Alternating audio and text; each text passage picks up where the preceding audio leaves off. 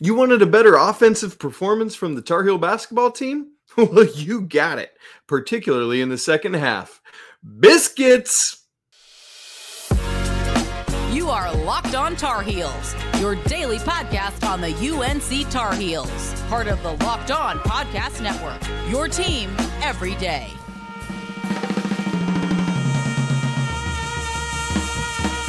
Hey there, it's Monday, November 14th, 2022. Welcome into the Locked On Tar Heels podcast, the only daily North Carolina show out there. I'm your host, Isaac Shea. Thanks so much for joining me and making Locked On Tar Heels your first listen or your first watch every single day.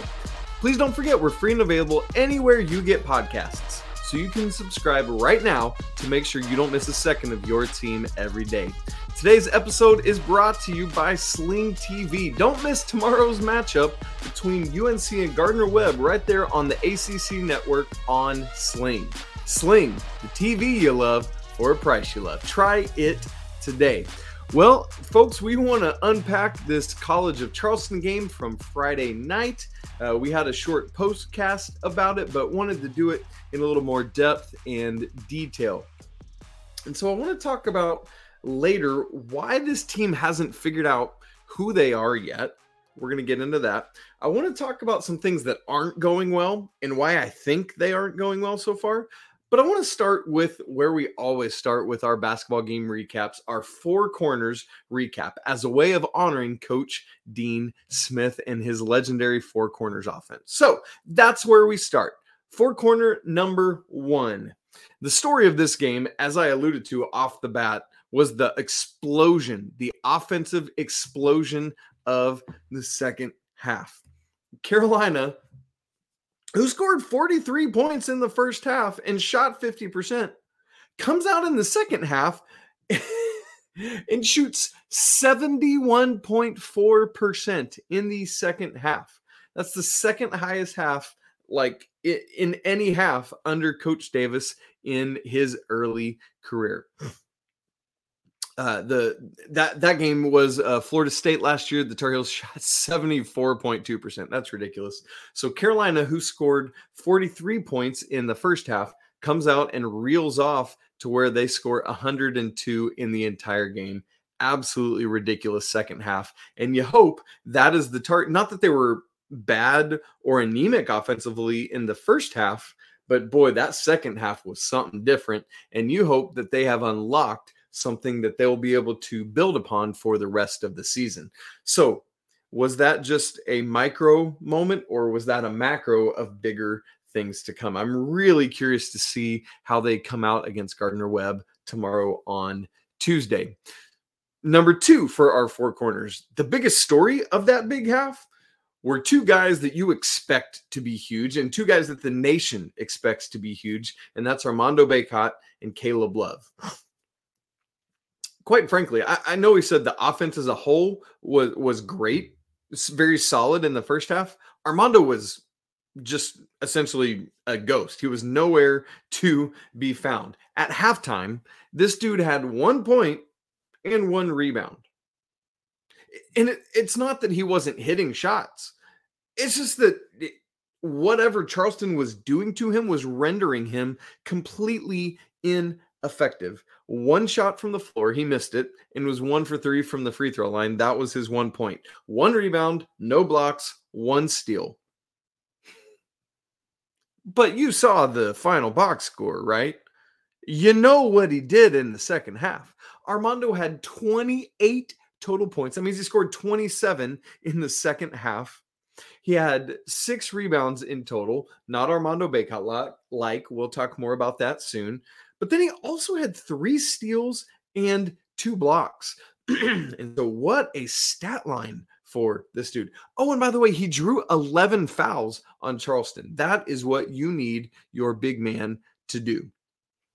As for Caleb Love, he didn't have quite the same lack of a first half, but 8 points, it's fine. It's good. But he finished with 25. So he himself had 17 points in the second half. And then beyond just putting the ball in the basket, Caleb Love had a career high 9 rebounds. He had 6 assists. That's triple-double territory, folks. He's getting into there. like legitimately close. 4 assists shy, 1 rebound shy to go along with 2 steals and 1 block. And oh, by the way, just 1 turnover for Caleb Love. Getting off to a great start, taking care of the ball and distributing the ball in these first 2 games of the season. A very encouraging sign to me that Caleb Love is taking this efficiency and decision making much more seriously this season. Love to see it. All right. Number 3 in our 4 corners takeaway. It is hashtag leaky lockdown season.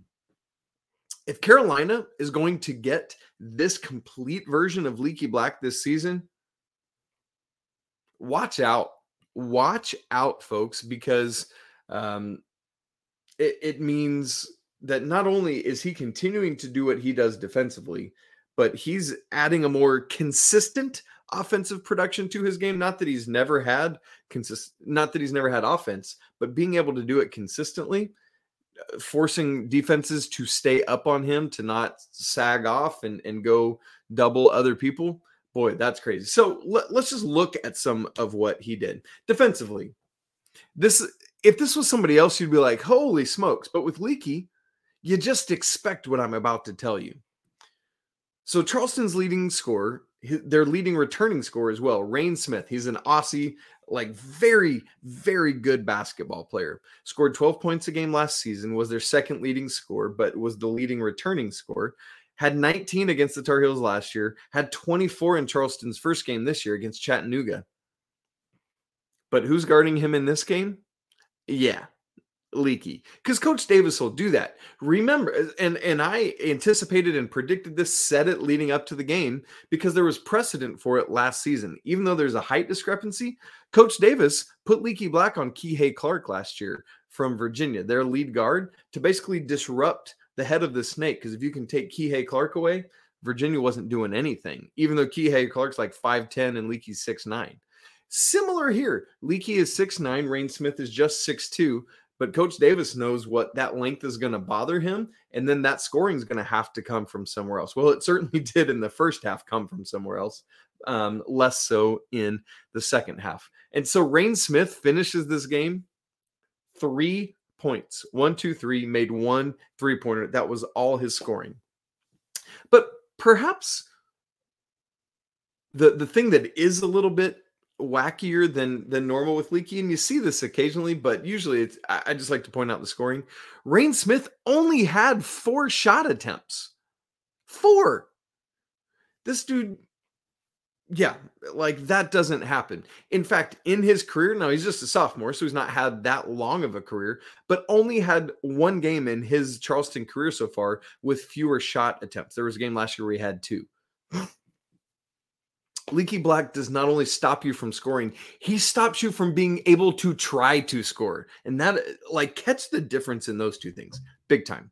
Now, I said the complete player. It's like Leaky's in that commercial where it's part of this complete breakfast. It ain't just the cereal, it's the juice and the coffee and the grapefruit as well. And you got to have it all. Leaky scores 15 points, 1 off his career high, a perfect 6 of 6 from the floor, including 2 for 2 from the 3-point line. In fact, that was the first points of the game for the Tar Heels, was a made Leaky Black 3. He adds to it 5 rebounds, 1 block, and 1 steal. Great stat line from Leaky. The one about it that I know he himself is going to be upset about is 0 assists. He's not going to love that, but he also didn't have any turnovers, which is great. Carolina as a team has under 10 turnovers in each of their first 2 games, and even some of those you look at and think, yeah, they could minimize those. So Carolina is doing a great job taking care of the ball right now. And then the final of the 4 corners takeaways is that I am really encouraged by the 2 freshmen we've seen on the court so far, Seth Trimble and Tyler Nickel. Let's start with Tyler Nickel. Didn't score any points in game 1 against UNC Wilmington, but scores 8 points in this game against Charleston in less than 8 minutes. He played like 7.5 minutes. I've talked a lot this offseason, as has Pat Kilby when he's on the show, about Tyler Nickel being an offensive microwave when he comes into the game, and that's something you love to see off the bench. Remember Carolina's bench scoring last year? Yeah, slim to none. And so if Tyler Nickel can bring that, boy, it's going to be something you really, really want to see. As for Seth Trimble, comes in, is just making good, solid plays within himself, isn't trying to do too much. You see his athleticism on display from the get-go. But the thing that has impressed me most about him so far in each of the first two games is his defensive tenacity, both as part of the team defensive psychology or philosophy and as an individual defender. A great example from this game was there was a play where he was all up in the defender. Looked like he was playing very solid defense, but got whistled for what I thought shouldn't have been called reach in. But then on the very next play, instead of backing off of it because he was like, oh, I can't get whistled again. No, same like dogged tenacity up in the Charleston player who had the ball. And this time, the Charleston player gets whistled for an offensive foul because of Trimble's tenacity. You combine that with Leaky Black and then what Puff Johnson can do defensively when he's back. Oh my word. This team has the potential to be very good defensively. And as we've said a couple times already this early part of the season, that's what you're going to need in a game like Wilmington when the shots aren't falling as much. Both these freshmen we've seen so far are incredibly tenacious. They're aggressive. They're not afraid of the moment. They're not afraid of stepping in and doing what this team needs them to do to look at taking that last step and winning the national championship this season.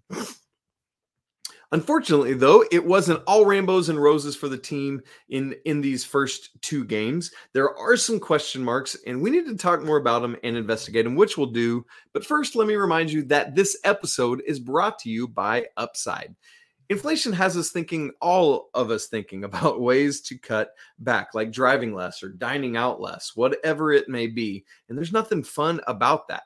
But because of it, I started using Upside, which gets me money back literally every time I go to the gas station. I always find a gas station I can use with Upside, and I go there. And so because of that, I don't have to cut back as much because of using Upside. And now there's the extra cash in my pocket. To get started, download the free Upside app using promo code LOCKED and get $5 or more cash back on your first purchase of $10 or more. Claim an offer for whatever you're buying on Upside, check in at the business, and then pay as usual with your credit or debit card, and then get paid. In comparison to credit card rewards or loyalty programs, you can earn 3 times more cash back with Upside. So download the free Upside app and use promo code LOCK to get $5 or more cash back on your first purchase of $10 or more. Again, that's $5 or more cash back on your first purchase of $10 or more using promo code LOCKED. And for your second listen today, check out Locked On Sports Today. From the games that matter the most to the biggest stories in sports, go beyond the scoreboard and behind the scenes with local experts and insights that only Locked On can provide. Locked On Sports Today is available on YouTube or Odyssey, anywhere else you get your podcasts. So what I alluded to is, or what we talked about going to next, is that there are some curious question marks to the first two games of the season that are out of line with what you expected from this team coming into this season. So I want to touch on those and begin the conversation about why they may be happening and see if we can start to get some answers to that, which in truth is just giving our best educated guesses. And then we'll get more answers to this as the season continues to unfold. Because the question is, with all of these, are they just a small sample size 2-game offshoot of what the season is going to be, or are they indicators of what's going to be season-long trends? We don't know, but I want to help see if I can give you an answer to that. First off is the team rebounding. And I think that's a thing because everyone expects Carolina's just going to roll out of bed and beat you at rebounding. As I've said multiple times since these two games have happened, the Tar Heels were out-rebounded last season 3 times. The entire season, the Tar Heels were only out-rebounded 3 times last year. Kentucky, Tennessee, and the first Duke game. They lost all 3 of those games. In 2 games this season, they've already been out-rebounded twice. They're 2/3 of the way to being out-rebounded as many times as the entire 2021-22 season. That is bonkers to me. The Wilmington game, they were out-rebounded 37-32. This game by Charleston, they were out rebounded 35-32. So neither of them were massive deficits, down 5 and down 3. But still, if that's happening against Wilmington and Charleston, what are you going to do when you come up against a high major opponent with size even bigger than yours? You're going to need more people helping out in rebounding, like Caleb Love getting 9. That is incredible. But Pete Nance, you got to get more than 1 rebound as you did against Charleston, right? Like there are things like that that have to happen. We're going to talk about Armando in just a second, but he's not been holding up his usual end of the bargain. Now, of course, when you're making 70% of your shots in a half, it's going to be more difficult to rebound because there aren't many. Also, against Charleston, they are a tenacious offensive rebounding team, and that bore itself out on Friday night. So the second thing that has become a trend for me that I've noticed in these first 2 games is that Armando Bacot has no double-doubles yet. No what I like to call dub-dubs. I'm going to continue to call them dub-dubs because somebody told me that they didn't like it when I said dub-dubs, and that makes me want to say it more now. That's why I just said it about 5 times to you. So take that. But seriously, the points have been there. He's hit double-digit points, in particular this most recent game, but the rebounding hasn't been there to Armando Bacot's standard. To many people's standards, what he's done has been phenomenal because he had 9 rebounds in game 1. Likely would have gotten to double-digit rebounds was it not for the foul trouble he had in game 1, right? Missed a lot of the second half sitting on the bench. He had 6 rebounds in this game. So he's averaging a very respectable 7.5 rebounds a game. For a lot of people, that's fantastic. For Armando Bacot, we're not talking about respectable. We're talking about Armando Bacot, the guy who tied the NCAA single season record for double-doubles in one season last year. That's what you're expecting from him and what you haven't gotten thus far this season. I don't know what to make of this because it's not like Pete Nance is taking the rebounds away. I just said he only had 1 in this game. I think part of it in game 1, legitimately, he's at double digits without foul trouble. In this game, I think there was so little that he did in the first half that he just wasn't able to get there in the second half. And there weren't, it just wasn't there. So keep watching what Armando's going to do. But in this game, both with Armando and the team as a whole, the height advantage Carolina had was overwhelming. I've done it previously, run through all the height advantage the Tar Heels had, but just trust me that it was insane across the board at just about every position in this one. And so Armando's got to get on it. The third thing that has been a weird anomaly so far is the 3-point shooting. Carolina was 2 for 10 in game 1, an anomaly both in terms of how few they hit and how few attempts they took, right? Just 10. That was lower than any single game last season. In this one, the attempts were back up to 20, but only made 5. So in 2 games, the Tar Heels are 7 for 30 from 3-point range, 23.3%. Yikes. That's got to improve. Caleb in particular has to be more efficient. I believe he was 1 for 9 against Charleston. That's going to get better, and it will. Same with RJ. Pete Nance still hasn't hit a 3 yet. You're expecting that that's going to happen. It'll get there. But, Leaky hit 2 for 2, and that's what we're celebrating. No, other guys got to get in on this. Tyler Nichols going to be a guy that's going to hit some 3s. He hit 1 of the 5 against Charleston. You expect that when Jalen Washington is healthy and in, he will be doing some of this as well. All right, the fourth thing that has been interesting to watch and curious is just Pete Nance's slow start. He is having a positive impact on the game. That is true. And I think he's still working to find his niche and his way a little bit with this team. Remember, he's coming from Northwestern, who was not a great basketball team, quite frankly, coming to this team that is a great basketball team, quite frankly. Now, he's got all the skill sets. He has everything he needs to be able to do.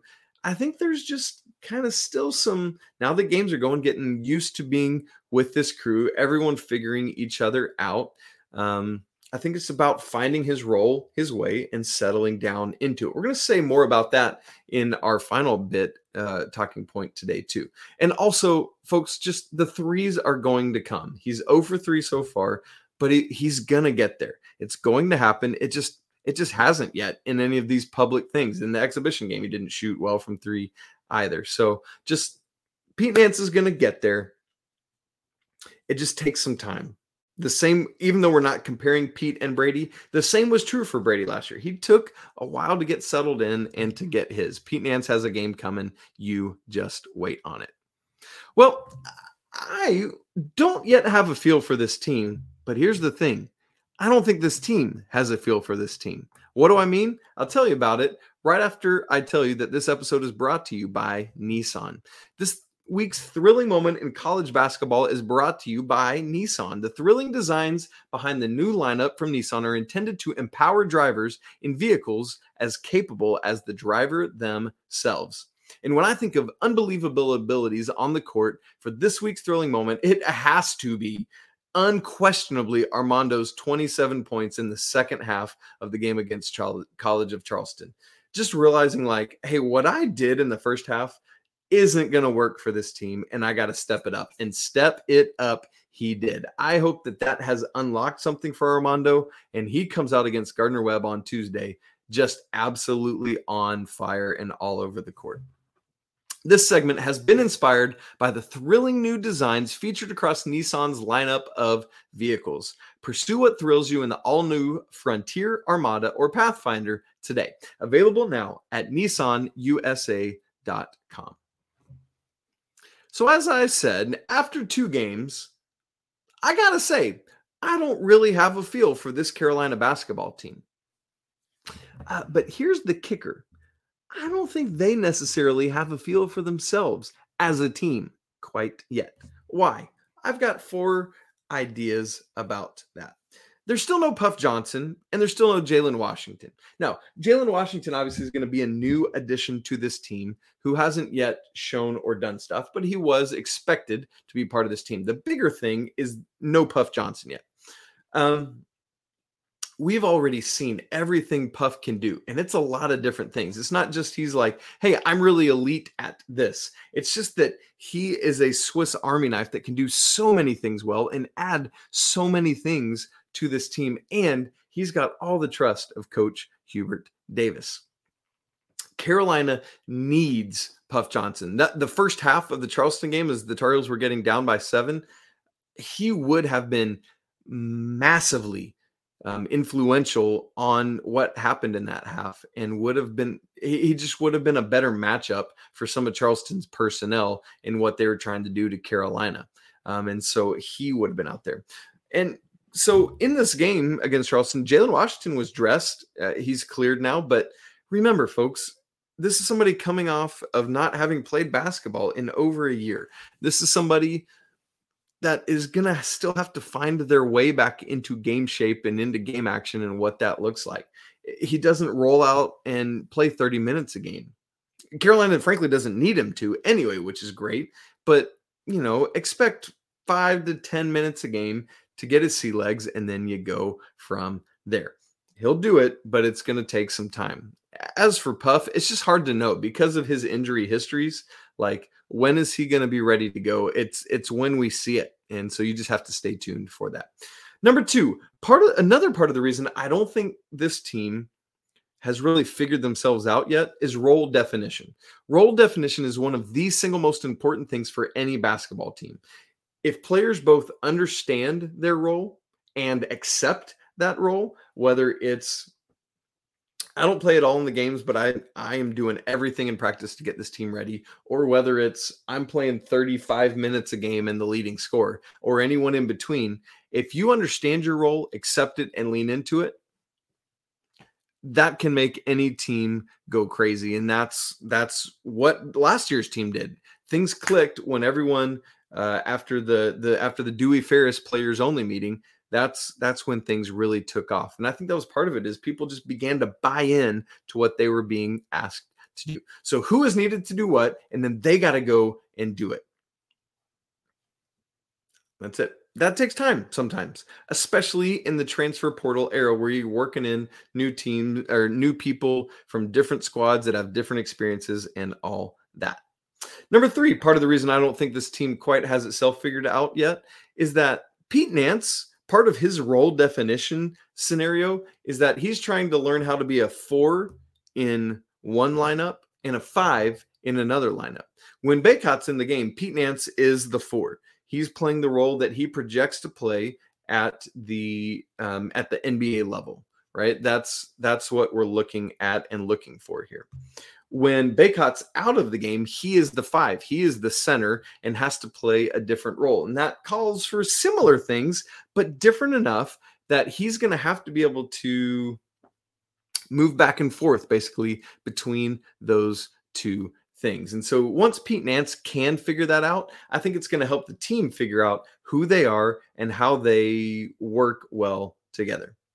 Number 4, part of getting a feel for yourself is a new type of thing. And what I mean by that is Carolina, who for so long has been a team that featured under Roy Williams 2 traditional bigs, like a wing and 2, like a point guard and a shooting guard, like a traditional basketball lineup, has opportunities to go away from that in a really big way this year.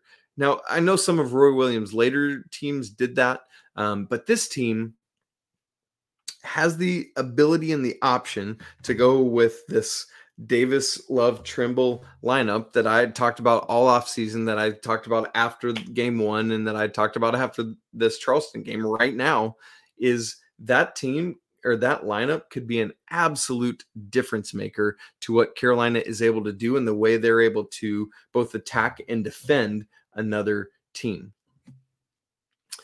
But when you haven't played a ton of that kind of thing, it takes you a while to figure out what that is and what it looks like. And so as they do it, I think it's going to be, I've used the word and I'll use it again, devastating for opponents. And so Carolina just has to keep leaning into that and figuring it out so that they can do that, but then also come back out with what they normally do.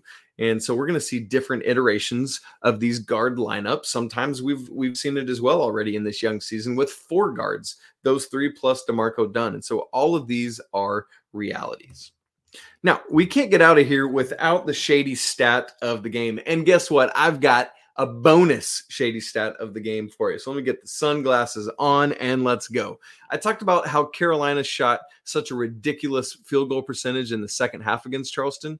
Well, for the game, the Tar Heels shot 60.3% from the field. That is the highest single field goal percentage of Coach Hubert Davis's young career. And you love to see that in game 2, coming on the heels of me saying we got to get a better offensive performance out of this team. Well, they sure did. They sure did. Let's keep setting those records. The bonus shady stat of the game, Caleb Love has scored 20 or more points 16 times in his career. You know what Carolina's record is in those 16 games? 16-0. The Tar Heels have never lost when Caleb Love scores at least 20 points, and they need to continue to do more of that. Efficient Caleb Love. I love efficient Caleb Love. Keep it going. All right, folks, thanks so much for tuning in. That's it for today's episode of Locked on Tar Heels. Coming up tomorrow, we're going to preview the Gardner-Webb game for Tuesday night. Also, if you haven't checked it out, there's a second full episode up on today, on Monday, recapping Carolina's football victory over Wake Forest. Make sure to check out for your second listen of the day, Locked on Sports Today podcast. The biggest stories of the day, plus instant reactions, big game recaps, and the take of the day. It's available on the Odyssey app, YouTube, and wherever else you get podcasts. Hey, thanks so much for hanging out with me on a Tuesday. Don't forget to hit the subscribe button, the like button, smash that guy, and leave some comments on your thoughts on this basketball game. You know what? It's always a great day to be a Tar Heel. Until tomorrow. Peace.